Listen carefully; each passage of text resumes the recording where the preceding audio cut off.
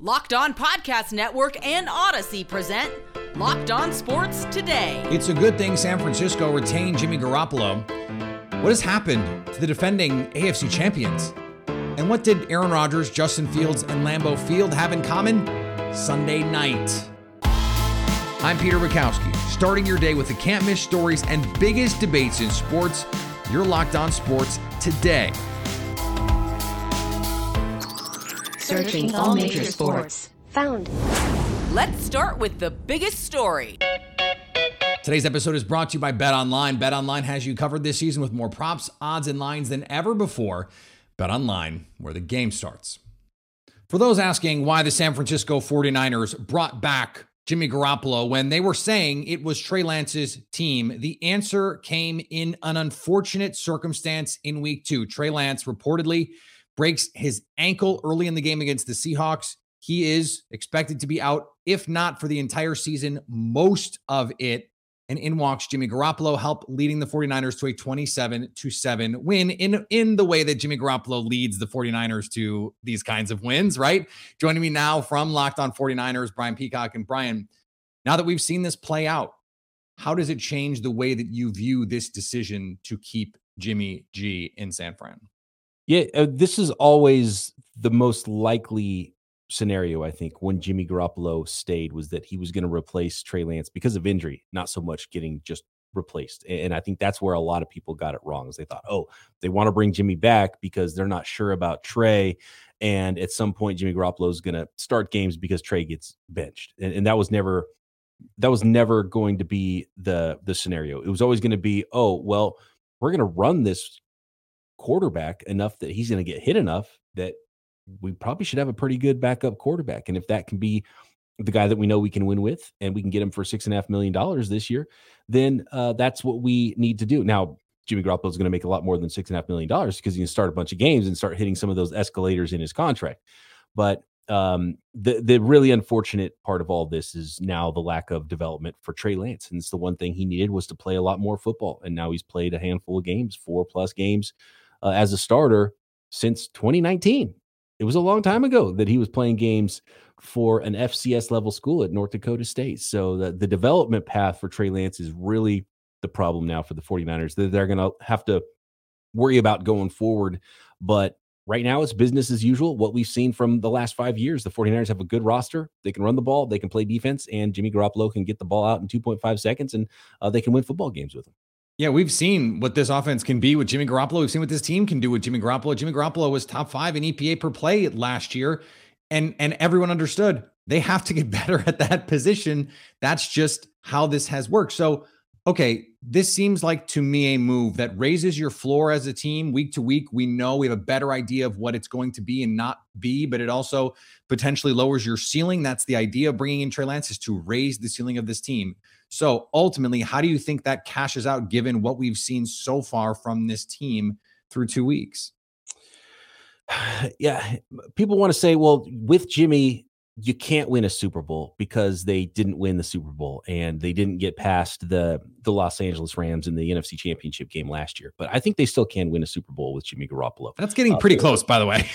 They were very close to winning the Super Bowl. Some other things went haywire. It wasn't like Jimmy Garoppolo threw 5 pick sixes in the Super Bowl and suddenly they couldn't win. Jaquiski Tartt catches a Matthew Stafford pass. The 49ers are in the Super Bowl. Do they beat the Bengals potentially? Did they win a Super Bowl last year? So it's a small number of plays could have gone either way those 2 years. And maybe Jimmy does hoist a Lombardi. Maybe things look a lot different if he did win that Super Bowl in 2019. Maybe they decide not to go get another quarterback. But Jimmy Garoppolo can play and they can win. He doesn't raise the ceiling like you had hoped Trey Lance would have at the end of his development, whenever that happens, or someone like Josh Allen or Patrick Mahomes, clearly. But he's good enough to beat the Packers in the playoffs every year. So there's that. You had to do it. You had to do it, didn't you? I didn't mean it. Yes, you did.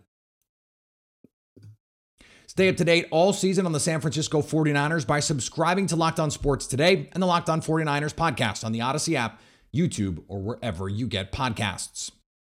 Thanks for making Locked On Sports Today your first listen. Coming up, what has happened to the AFC champions. Here's what to look for on BetOnline, your number one spot for all of your gambling needs. Monday Night Football provides a few interesting lines, including Josh Allen's passing yards over under. They have it set at 263.5, but that's not even the highest passing total. BetOnline has Kirk Cousins over under at 279.5, and no surprise, the Buffalo Bills are expected to score the most points tonight. BetOnline has their team total at 29.5. BetOnline, where the game starts. Now, here's what you need to be locked on today. Sunday was rife with improbable comebacks and immaculate upsets. The most impressive may have been the Miami Dolphins' huge comeback over the Baltimore Ravens. The Miami Dolphins roar back for a 42-38 victory over the Baltimore Ravens in Week 2.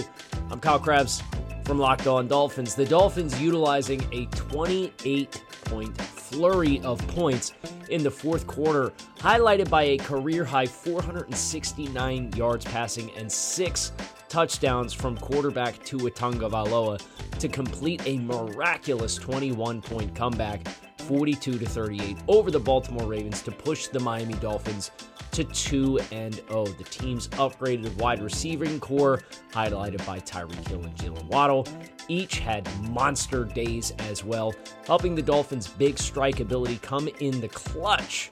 And the Dolphins are 2-0, set to host the Buffalo Bills in Week 3. Meanwhile, the Jacksonville Jaguars not only beat the Indianapolis Colts, they shut them out. The Jacksonville Jaguars are victorious in their home opener versus the Indianapolis Colts with a 24-0 shutout of Matt Ryan and company. It was a textbook performance by Jacksonville, where what they did was they played a very efficient, very professional, workmanlike game. Trevor Lawrence was super in control of the offense.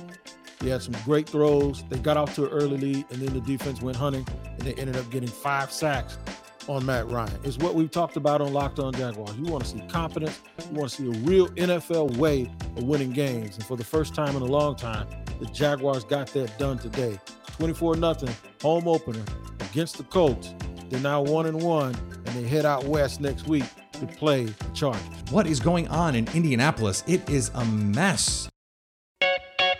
And the Broncos' home opener brought Denver a win over the Houston Texans. It was far from a good day. Fans rained boos on a largely inept offense, and Jerry Jeudy and Pat Surtain II both left the game with injuries in the first half and did not return. Can you be unhappy about a win? Well, the Denver Broncos improved to 1-1 on the season after a 16-9 victory over the Houston Texans, but the Broncos' red zone offensive struggles continued.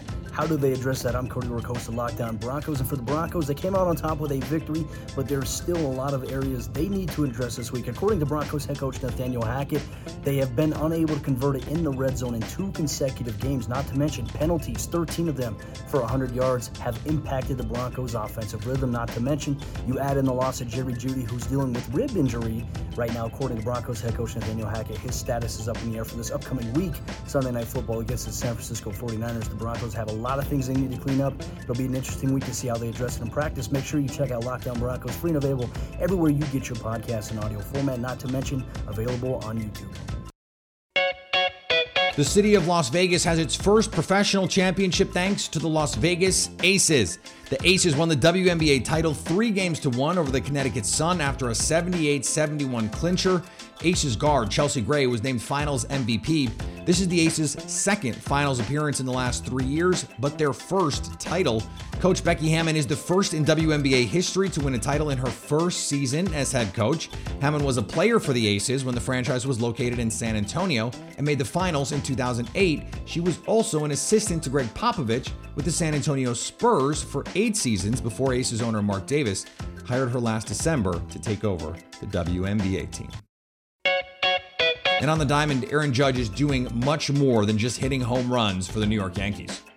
This is Stacey Gotsoulias of Locked On Yankees, and the Yankees beat the Brewers 12-8 to avoid a 3-game sweep in Milwaukee. Nice job, guys. Aaron Judge, 4 for 5 with 2 home runs. He's now up to 59. And not only that, since September 3rd, his average has gone up from 294 to 316. So it's not just home runs. He's doing it all, everyone.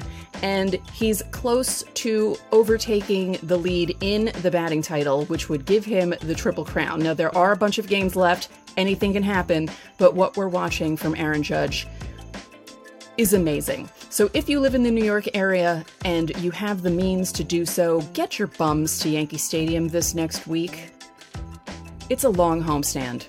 You might witness history. I'll have a full recap of this game on the next Locked On Yankees, and I have some thoughts about the MVP debate, because there are lots of thoughts from lots of people, and I have thoughts too, so tune in. Here is another story you need to know. It wouldn't be weird for a team who lost the Super Bowl to come out with a little bit of a hangover. We've seen this in the past, but there are Super Bowl loser hangovers, and then there's going 0-2 against Mitch Trubisky and Cooper Rush. To try and help me figure out what exactly is going on in Cincinnati, Jake Liscow from Locked On Bengals joins me now. And Jake, what isn't working for this team right now that was working at the end of last season and in the playoffs when the Bengals looked so good? I would say the offense, but the offense wasn't working at all times in that playoff run last year either. I think it comes down to some certainly offensive issues. Joe Burrow doesn't look the way that we have grown accustomed to Joe Burrow looking for far too much of these games. The offensive line still has issues. The offense doesn't seem to have made, or perhaps Joe Burrow, or perhaps you name the X factor, the adjustment needed to the preponderance of too high looks that they've started to see this year. So that big play that was so crucial for them last year has been conspicuously absent for the most part through 2 games for this team. They prominently added players to their offensive line this offseason, not superstar level players, but players that most people, myself included, certainly thought would bolster this team in a way that we just haven't seen play out on the field yet. So on the spectrum of it just wasn't going to work to let's give this some patience and down the line it can be really good, where do you fall in there?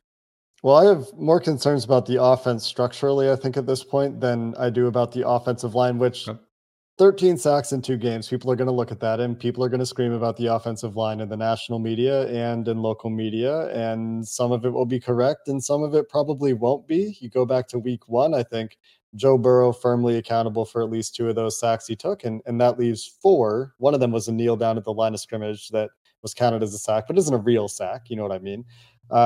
4 sacks, still probably too many. Against Dallas, I think that there are some coverage sack issues, which speak to the structure of the offense that I'm talking about, and also some plays where Joe Burrow just needs to get rid of the ball. And without having downfield replays or all 22, we can't say with veracity that he had opportunities to throw those balls. So maybe, again, coverage issues, but either way, not all on the offensive line, certainly somewhat on the offensive line. A lot of adjustments to make in general, I think, for this offense. And I do think that the offensive line still can play better, but some of this is just the way Joe Burrow plays football, and some of it is the offense needing to make adjustments.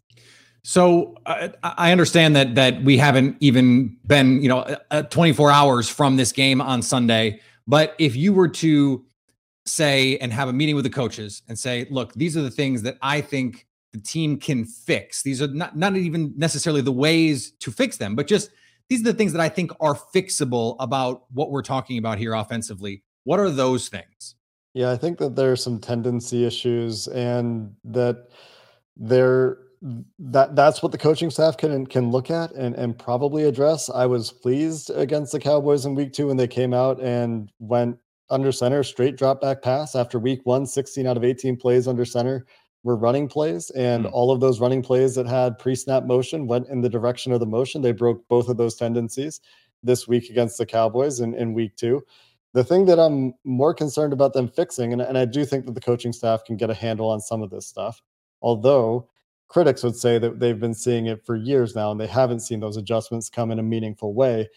The item that would be more concerning to me is Joe Burrow's comfortability. He simply does not look like the same player so far, and certainly some of that on the offensive line. I don't mean to diminish the way the offensive line is played, which has been mostly poor, but Joe Burrow has also left something to be desired, I think, in terms of pocket management. He's leaving clean pockets at times, and when things break down, the tendency is to look for a scrambling lane, which has gotten him into trouble. Whereas earlier in his career, and when he's playing well, the tendency is to keep the eyes up and look for the play. And that occasionally does get him sacked, but the instincts have not been entirely there. And a lot of this could be to do with him missing 3 weeks of reps with that appendectomy. That was an open procedure, not the laparoscopic procedure. And maybe Burrow's just a guy that needs the reps. Stay up to date all season on the AFC champion Cincinnati Bengals by subscribing to Locked On Sports Today and the Locked On Bengals podcast on the Odyssey app, YouTube, or wherever you get podcasts. Coming up, the Packers and Bears got together for another meeting of rivals on Sunday night. Now on to Sleeper. Sleeper is the fastest growing fantasy platform today. With the NFL season kicked off, Sleeper is climbing the charts, millions of users, and they've just launched 22 new features, including a new over-under game integrated right into your fantasy interface. You already use Sleeper for your fantasy football leagues. Now you can play their great over-under game right in the same spot. Just pick, let's say, rushing yards, and you pick a couple players. Then you choose the over or the under. You choose the amount of money you want to enter in the contest. If you pick correctly, you win anywhere from 2 times to 20 times the money you put in. Those are not returns you're going to get other places. Plus, it's got a built-in chat function. I can see and copy my group's picks, or they can copy mine, more likely. So stop what you're doing and download the Sleeper app to play their new over-under game and have fun with your friends while making some money. And we have a listener group for Locked On Sports Today listeners. Join our group at sleeper.com/lockedontoday, and Sleeper will automatically match your first deposit up to $100. Again, go to sleeper.com/lockedontoday, and you'll get a $100 match on your first deposit. Terms and conditions apply. See Sleeper's terms of use for details. It was an unusual situation for these two teams to be in. The Bears coming in undefeated, the Packers coming in at the bottom of the division. Of course, all of this after just week 1. And the Bears got off to a hot start. They get out to a 7-3 lead, and then the Packers pour on 21 second quarter points. They win 27-10. They get back on track, leaving us questions about both of these teams. Joining me now from Locked On Bears, Lauren Cox. And Lauren, when you look at this from a Bears perspective, do you feel like what we saw was more about week 1 being a little bit of a mirage for the Bears, or about the Packers getting right in this game? I certainly think week 1 was a mirage in the sense of all of the rain and everything the Bears had to do with, environmental wise at Soldier Field. But I think this was them coming back to earth and looking a little bit more like the team that we thought they would look like. And to some extent, I think it's Green Bay looking more like the team we thought Green Bay would look like. The talent deficiency between these two teams was definitely high, and the Bears couldn't play the type of perfect level of football they would need to win a game like this. So yeah, it feels like a more of a righting of the ship for both teams on back to where we thought they would be more entering this season. Does this, let me ask it this way. To what extent does this answer any questions you had about this Packers team after what we saw in week 1 against Minnesota in what was in a large measure, a lifeless performance? It felt like a continuation of some of that, but an improvement in some of that. That like still Rodgers and his young receivers are still getting on the same page, right? I mean, there were some missed passes there that you just don't normally expect from a Green Bay offense. But yet, if you can just run the ball with Aaron Jones and AJ Dillon as effectively as the Packers did, not only in week 1 against the Vikings, but also in this game against the Bears, you don't need as sharp of a Rodgers passing connection against a team as poor as the Bears, comparatively to a team like the Vikings that you're going to actually need to complete some of those throws. So I don't know if it answered all the questions about the Packers offense, because the Bears might not provide the most accurate answer on what the Packers will be facing for the rest of the season. Yeah, 193 yards on 33 combined carries for the running backs in this game for the Packers. This is kind of the version of the team we thought we would get. Aaron Rodgers and the run game, a nasty defense, and then a shot play here. Special teams doesn't lose it for you. That's supposed to be what we thought this Packers team was going to be. On the Bears side, they're a team going and trying to build. They're trying to build what the Packers have, right? So as we move forward here, with the understanding that what happened in week 1 might have been a little less indicative of what we're going to see moving forward, how are you going to qualify success for the Chicago Bears, let's say in the short term, not even the rest of the season, just over the next, let's say, month?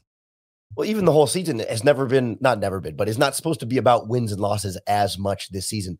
But you quantify success by growth, by player development, by Justin Fields taking steps forward, by like a game like this, the running game really looking strong, the offensive line doing a lot better in the line of scrimmage and getting that ground established throughout all 4 quarters of this game, right? You look for progress in those small areas, and you feel like if you can stack those up, even if they don't turn into wins, that's progress. That's some level of success for a young Bears team. As we look forward here, we have a Monday night game that also involves an NFC North opponent. I mentioned the Vikings in week 1 against the Packers. Does what we saw on Sunday change how you feel about the Vikings potentially and how you feel about how the pecking order shakes out here in the NFC North? I think it definitely pushes them a higher, more firmly up into that lead the division type conversation. I think entering the season, right, they felt like a very clear second. Let's see what happens under Kevin O'Connell. But you can get Justin Jefferson going for 150 plus yards every game. It's not a bad way to do things with a good running game behind it, and Dalvin Cook. And that defense, I think, playing better than people expected. Maybe some of that was the Packers still getting their things together, but I think the Vikings have a lot of confidence kind of moving forward that this plan can work, just taking the same players that were already there and using them more intelligently. Stay up to date all season on the Chicago Bears and Green Bay Packers by subscribing to Locked On Sports Today, Locked On Bears, and the Locked On Packers podcast on the Odyssey app, YouTube, or wherever you get podcasts. And finally, here are my 3 game balls of week 2. Tua Tagovailoa throws 6 touchdown passes to power the comeback over the Ravens and silence the doubters. Aaron Jones racked up 170 yards and 2 touchdowns in just 18 total touches to power the Pack victory. And Kyler Murray single-handedly brought his team back from down 20-0 to give the Cards a chance to beat the Raiders in OT. I guess he did his homework this week. Thanks for making Locked On Sports Today your first listen. Now go find your favorite team's Locked On podcast and make them your second listen. Coming up tomorrow, just how much better than the rest of the AFC do the Buffalo Bills look?